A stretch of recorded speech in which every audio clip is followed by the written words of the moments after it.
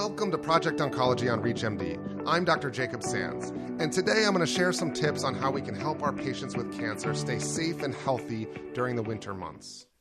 As we're now entering the first full winter with SARS-CoV-2 in the US, I think represents a time that we're all looking at as a likely challenging time. There's a lot in the works, and so there are things to be optimistic about given the upcoming vaccine and such. But given the spread of the virus at a time when flu and other viruses are often present in the winter, this is really a season that we're looking at and eyes are on.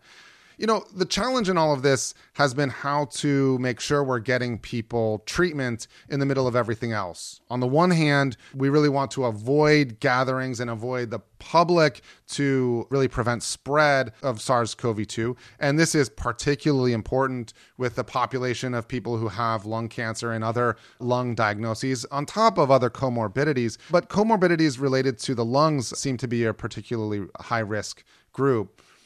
So one is to avoid all of that, but at the same time, lung cancer is a pandemic as well. And so for somebody with lung cancer, getting appropriate treatment for that is extraordinarily important. And so that's something we need to continue to manage throughout the course of all of this as well. You know, the biggest threat now in the winter is really just an increasing amount of threat for what's already been going on. So we do have the benefit of experience. Preventing spread of the virus within this population is overwhelmingly important. And this is something that we've already talked quite a bit with patients over months in clinic already. As an oncologist in the Boston area, we really experienced one of the earlier surges in the US. And so this is something that our population in the area has already experienced and we've talked quite a bit about. So at this point, I find that the patients that I'm seeing in clinic are really well versed now in how to reduce their risk of getting the virus. And the amount of surge that occurs in the area is really going to further impact that. If we have increasing numbers of hospitalizations like we had earlier on, then that again presents a challenge in how best to treat patients, because we'll want to do things for their care that's really going to minimize the risk of them showing up in the emergency room or needing further care as well. When the emergency room is full of people with SARS-CoV-2, when the ICUs are full of people intubated with SARS-CoV-2, this really impacts the overall flow of the healthcare system. And in those cases, minimizing the risk of needing the emergency room becomes extraordinarily important. At times like right now, where our healthcare system is still fully going, we haven't put anything else on hold in our institution. We do recognize surging numbers in the area, and hopefully those will level off and flatten the curve, as we would say in the beginning, so as not to divert some of our healthcare resources really just focused on treating SARS-CoV-2. At the same time, having our healthcare system fully functioning is really important to continue screening and to continue having the operating rooms fully going with their schedules to be able to do surgery for early stage lung cancer, for example, which is curative treatment. And so the biggest challenge is how to flatten the curve to stop the spread so that the healthcare system doesn't get overwhelmed. But as the healthcare system gets overwhelmed, the challenge then becomes how to continue to provide all these really important aspects of care while also addressing the surge going on.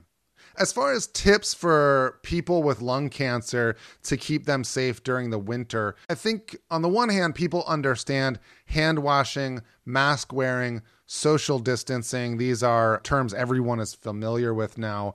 But I think there's an aspect of this that's important for people to understand is that meeting up with a few people is not necessarily safe in itself. And so people talk about their bubbles that they're maintaining, and they say, oh, well, it's just my family that comes over. But their family members who don't have lung cancer maybe meet up with more people because those family members don't carry the same risk as well. Or you just have a lot of different people who are meeting up with small numbers, but they all kind of stitch together to where the whole city essentially can be tracked all together, given the few people who meet with a few people who meet with a few people and so on.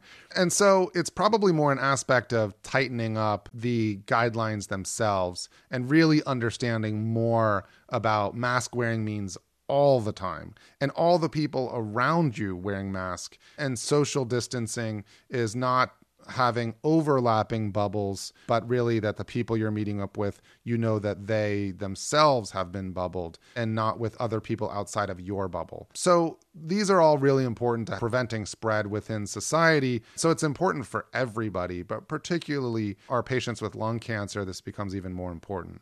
Well, that's all I have time for today, but I hope you found these tips helpful. To access this and other episodes in our series, visit reachmd.com/projectoncology, where you can be part of the knowledge. Thanks for listening.